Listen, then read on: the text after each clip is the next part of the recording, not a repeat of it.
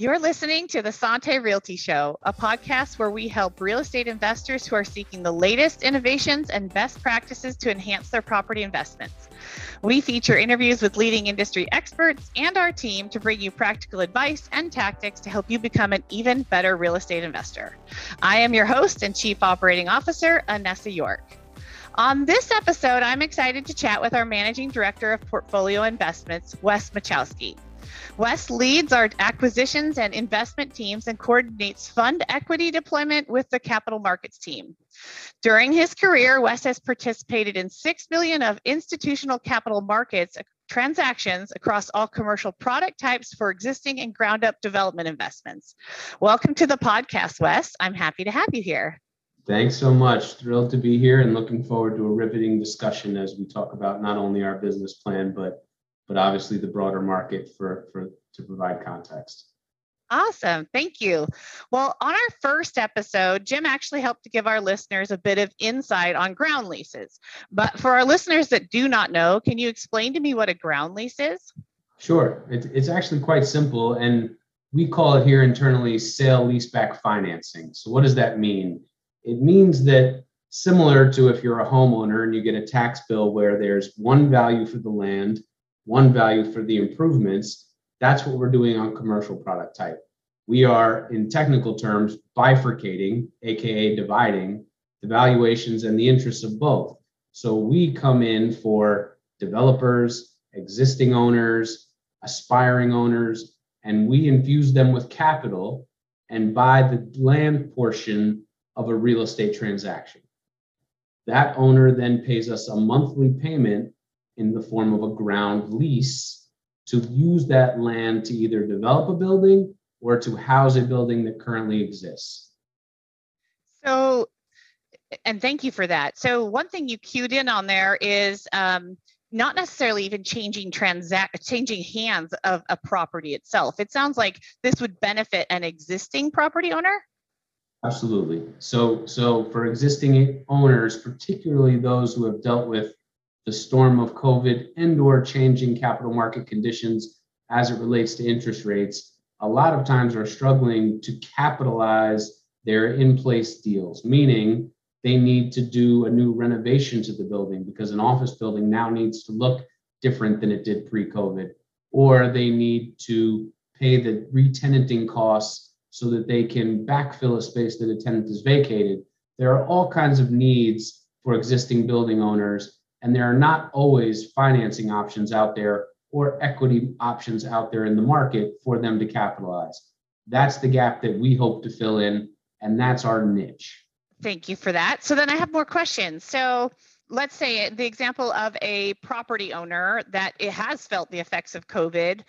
Where are they at in their ownership? Are they, this is towards they've had the asset for a long time, they've only recently acquired it. I mean, where does this bring the most value? It really brings value to people who owned assets prior to COVID starting and those who acquired assets during COVID. So, and I'll tell you why, and that's the good news. For owners that owned assets prior to COVID, they've felt the most impact. So they've had to work with their retail tenants to give them free rent to get them through a rough time. They've had to work with their in-place tenants in order to right-size them. Depending on the product type, whether it's if it's a multifamily building, owners have had to put in things like business centers and such to accommodate those users. Those costs were never contemplated when they originally acquired those assets. Now, for the owners who are currently acquiring assets, what we are in is a rising interest rate market, as we all know. And we are in a market of tremendous uncertainty in terms of how everything is going to look going forward. What we do is we provide secure capital infusion in the form of sale-leaseback financing to get them either over the hurdles they confront or through the tough times ahead. What do you see the state of the tough times that are ahead, or what will these landowners really, or these property owners really start to see, and when is the time to then really consider bifurcating and getting a land lease or a ground lease on it? Sure. So I'll take it from two sides, the development side. So if you're coming out of the ground with a new development right now, it is very difficult to get the proper financing you need put in place And there's all kinds of risk with labor shortages and supply cost run-ups. So what people are facing are rising costs of the supplies they need to build it, a limited labor pool, and thereby that creates execution risk. So they're having trouble getting their hands around being comfortable with all the execution risk. We come in, securitize the ground. That takes one less piece of the equation off of the table for them to worry about. On the existing side, where you're going to see the pain start to be felt in the existing ownership side is in their existing debt. So it is no secret that there are funds set up for distress right now. They are waiting to pounce, and there are billions and billions of dollars from institutional investors waiting for these moments where owners can no longer make their debt payments. And that's going to become real in the very near term because we've been able to kick the can through COVID. And I think what we're seeing now is not only in the real estate market, but in the broader economy. And we can touch on these in a bit because I know we will, inflation, et cetera. But there are all kinds of headwinds and tailwinds that are putting people into this situation where there's just unpredictability. And what we do is we provide some certainty and provide some cushion for them to continue to execute their business plan, stay capitalized, not have to turn the keys over to the bank, and thereby not be in a distressed situation by working with us and providing this sale leaseback financing to infuse them with capital to get them through the home. That covers those property owners that are likely in distress. But what about those that actually have done just fine through COVID? Where's the benefit? Where's in this shifting economy, what's the reason they would be considering for a ground lease? Sure. And commercial real estate, sort of the modicum has always been OPM, they call it, and it's short for other people's money. And so what they really mean by that is leveraging up your investment as much as possible. So using outside capital to deploy that into your investments, because why? If you free up additional capital, you can do additional deals. So it's really the net present value of money. It's just like investing in a savings account or a mutual fund or an index fund. The sooner you do it, the sooner your money will grow, and because you can allocate it to other places. That's what someone is doing in effect when they sign on with us, is they're getting money back and not outlaying as much of their own capital so that they can go pursue other top opportunities as well. So one investment may turn into two after they work with us. Well, okay, so then that being said, what does it look like for ground lease opportunities for those who aren't already that property owner, right? Where they want a brand new acquisition? Sure. And the benefit to them is really it becomes the step down basis. So what I mean by that is let's use round numbers. They're going to buy a building for $100 million. We value the ground component as 30 million of that. They now only need to fund a $70 million acquisition.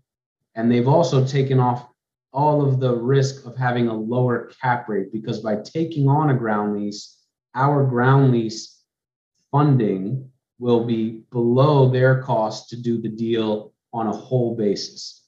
Fee simple, we call it. So if they did the deal fee simple, they'd be paying not only this amount of dollars, but this cap rate, which will be lower than what it will be after they put the ground lease on. The higher the cap rate, the less you're paying for an asset. So the less they're paying for an asset, the less risk there is, the more assets they can acquire. And ultimately, the punchline is at the end of their hold period, when they exit, their returns will be much higher than if they bought it on their own.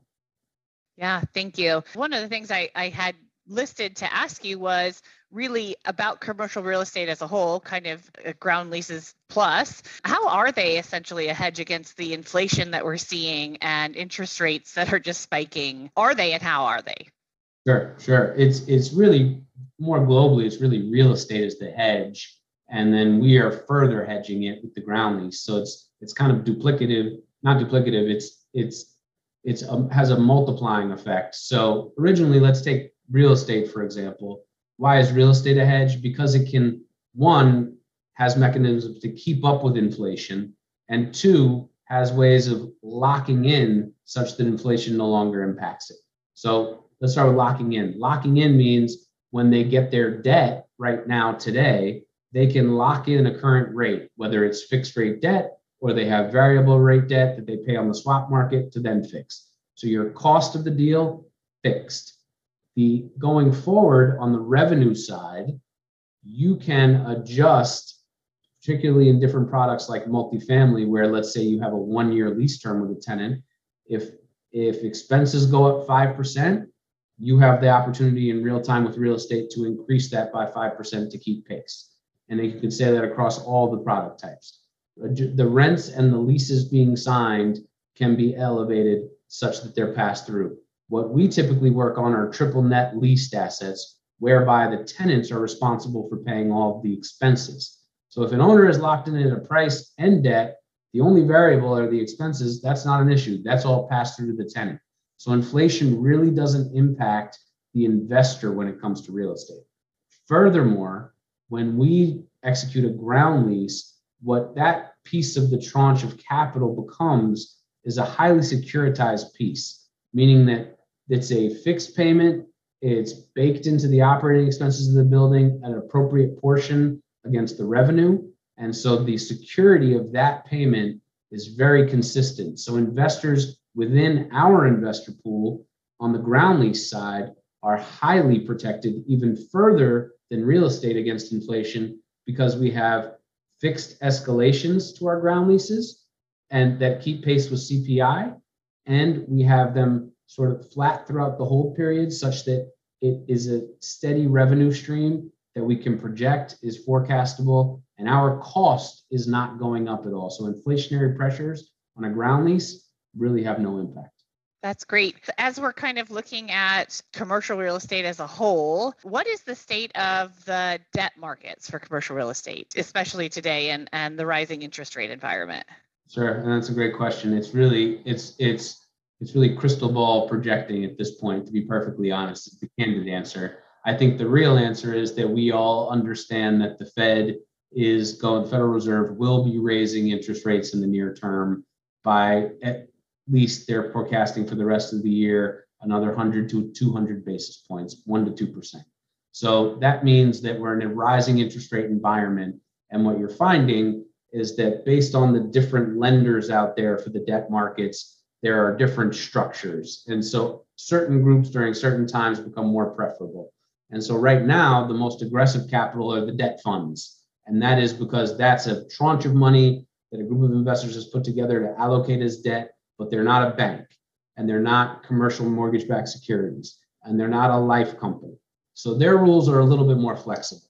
But the other types of lender pools, even when you get down into the agency level with Fannie Mae and Freddie Mac, who are tied to the federal government, they are constrained a bit. And so they will have to rise their rates nearly in lockstep with the broader market.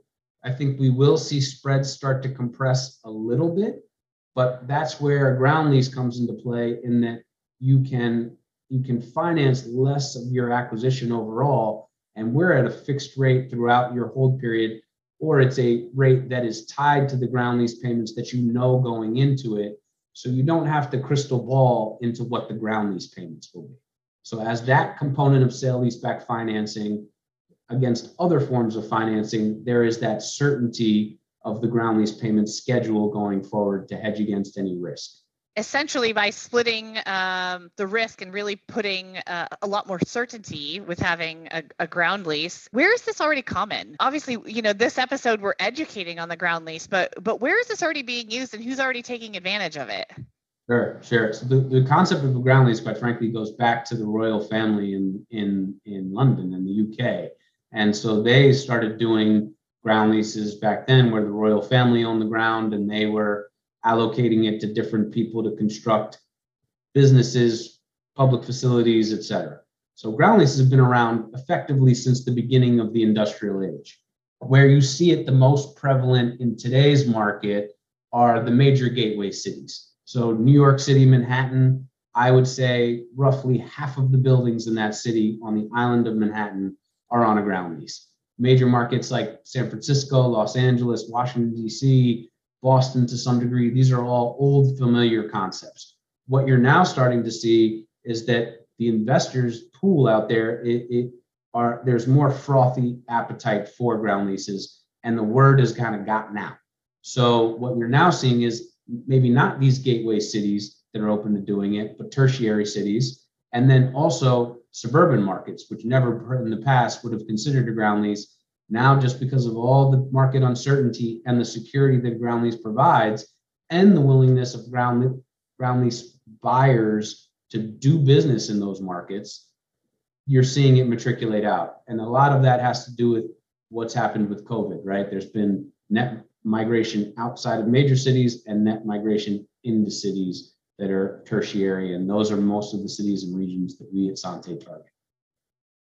Thank you for that. But it's not asset type specific, right? I mean, it sounds like it's expanding geographically, but it's also kind of not prejudiced against any type of asset class, it sounds. That's absolutely right. And I should have said that. That's correct. That we are looking across product types, and the need for ground leases in office is no different than retail, is no different than industrial, is no different than multifamily, student housing, senior housing, life sciences, et cetera. It can really be used across any asset type. And we're seeing that appetite increase across all the asset types because there are groups like SANTE out there now with real money to spend in those types of product types. Whereas before it was primarily confined to offices and apartment buildings. That's great. Thank you. So to our listeners out there who have existing property, who should be immediately reaching out to not just SANTE, but to understand this concept better? I mean, who is the most ideal, or what characteristics do these landowners, property owners have that would make them the most prime candidate? Sure. I think it's really everyone. I mean, I don't say that flippantly. It's existing owners that, and this can be people who have held onto an asset for multiple generations, and they just want to pull some cash out of it without having a major taxable event like the sale of their building. It can be future owners who want increased leverage, and it can be everything in between. And so there's no real hindrance to getting into the ground lease market other than having an asset. I would say the threshold is you probably want to have an asset that's worth $5 to $10 million. And if it is, it should be a ground lease should be something that you should at least consider and run the numbers on, because that's what tells the tale, is really the numbers.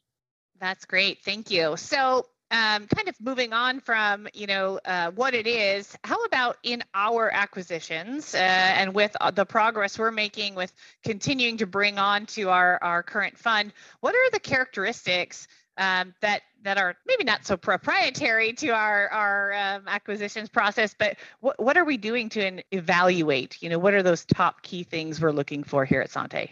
Sure. And we spend a lot of time thinking about that.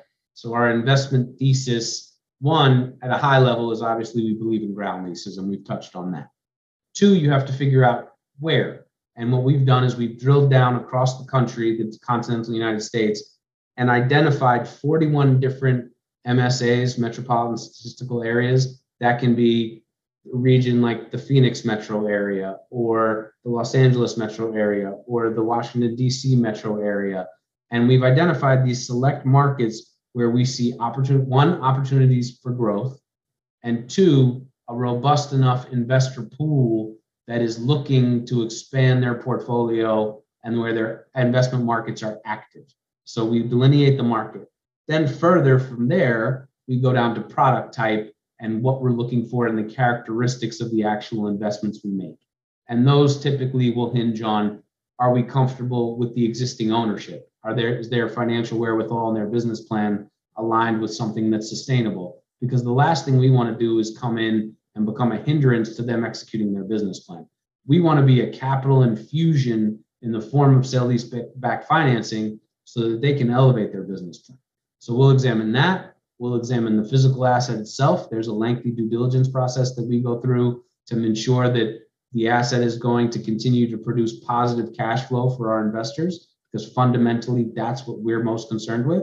And then three, what you're really worried about are the market conditions. That's what you need to layer on next, is understanding where that building is, not just within the MSA, but what about that little micro market right around the building, those 5 blocks around the building, that 2 miles around the building, and continuing to understand what's the past performance of that asset and that product type in that market, what's the projected future performance, And does that all align such that that growth and trajectory is going to continue and effectively accelerate past what our cost of the ground lease is to the owner, thereby enhancing value to the existing property?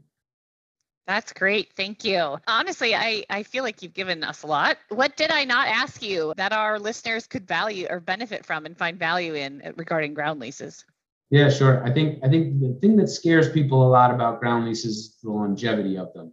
There's a positive and a negative to that. And so that's the initial reaction sometimes that people have, is that the typical ground lease is constricted by US law to be no more than 99 years. And typically a ground lease is not structured to be anything less than 30 years. What we, in our competitive advantage in the marketplace, are able to do is provide owners of existing assets and future development projects the ability to, at some future time, buy us out of the ground lease if they ever wanted to.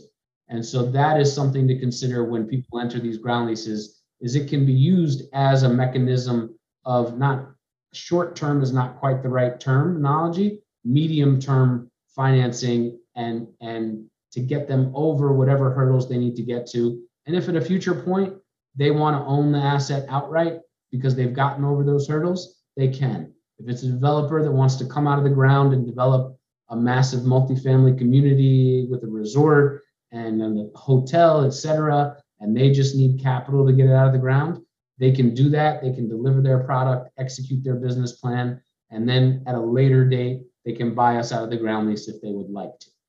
So we need that certainty of some medium-term cash flow to our investors, because that's what we're providing as an interest rate and an inflation hedge to our investment community. But we can also provide not only a bridge of financing to these other investors that we execute ground leases with, but also the optionality that they don't have with our competitors to be able to buy us out at some future date, depending on what their business plan is for the asset. That's great, because I very much have heard that is one of the largest objections is, but if things change, I want that option to acquire again. Exactly right. Exactly right. And it's more often than not, from my experience, people don't opt out of their ground lease, but to have that flexibility gives them the comfort that they can.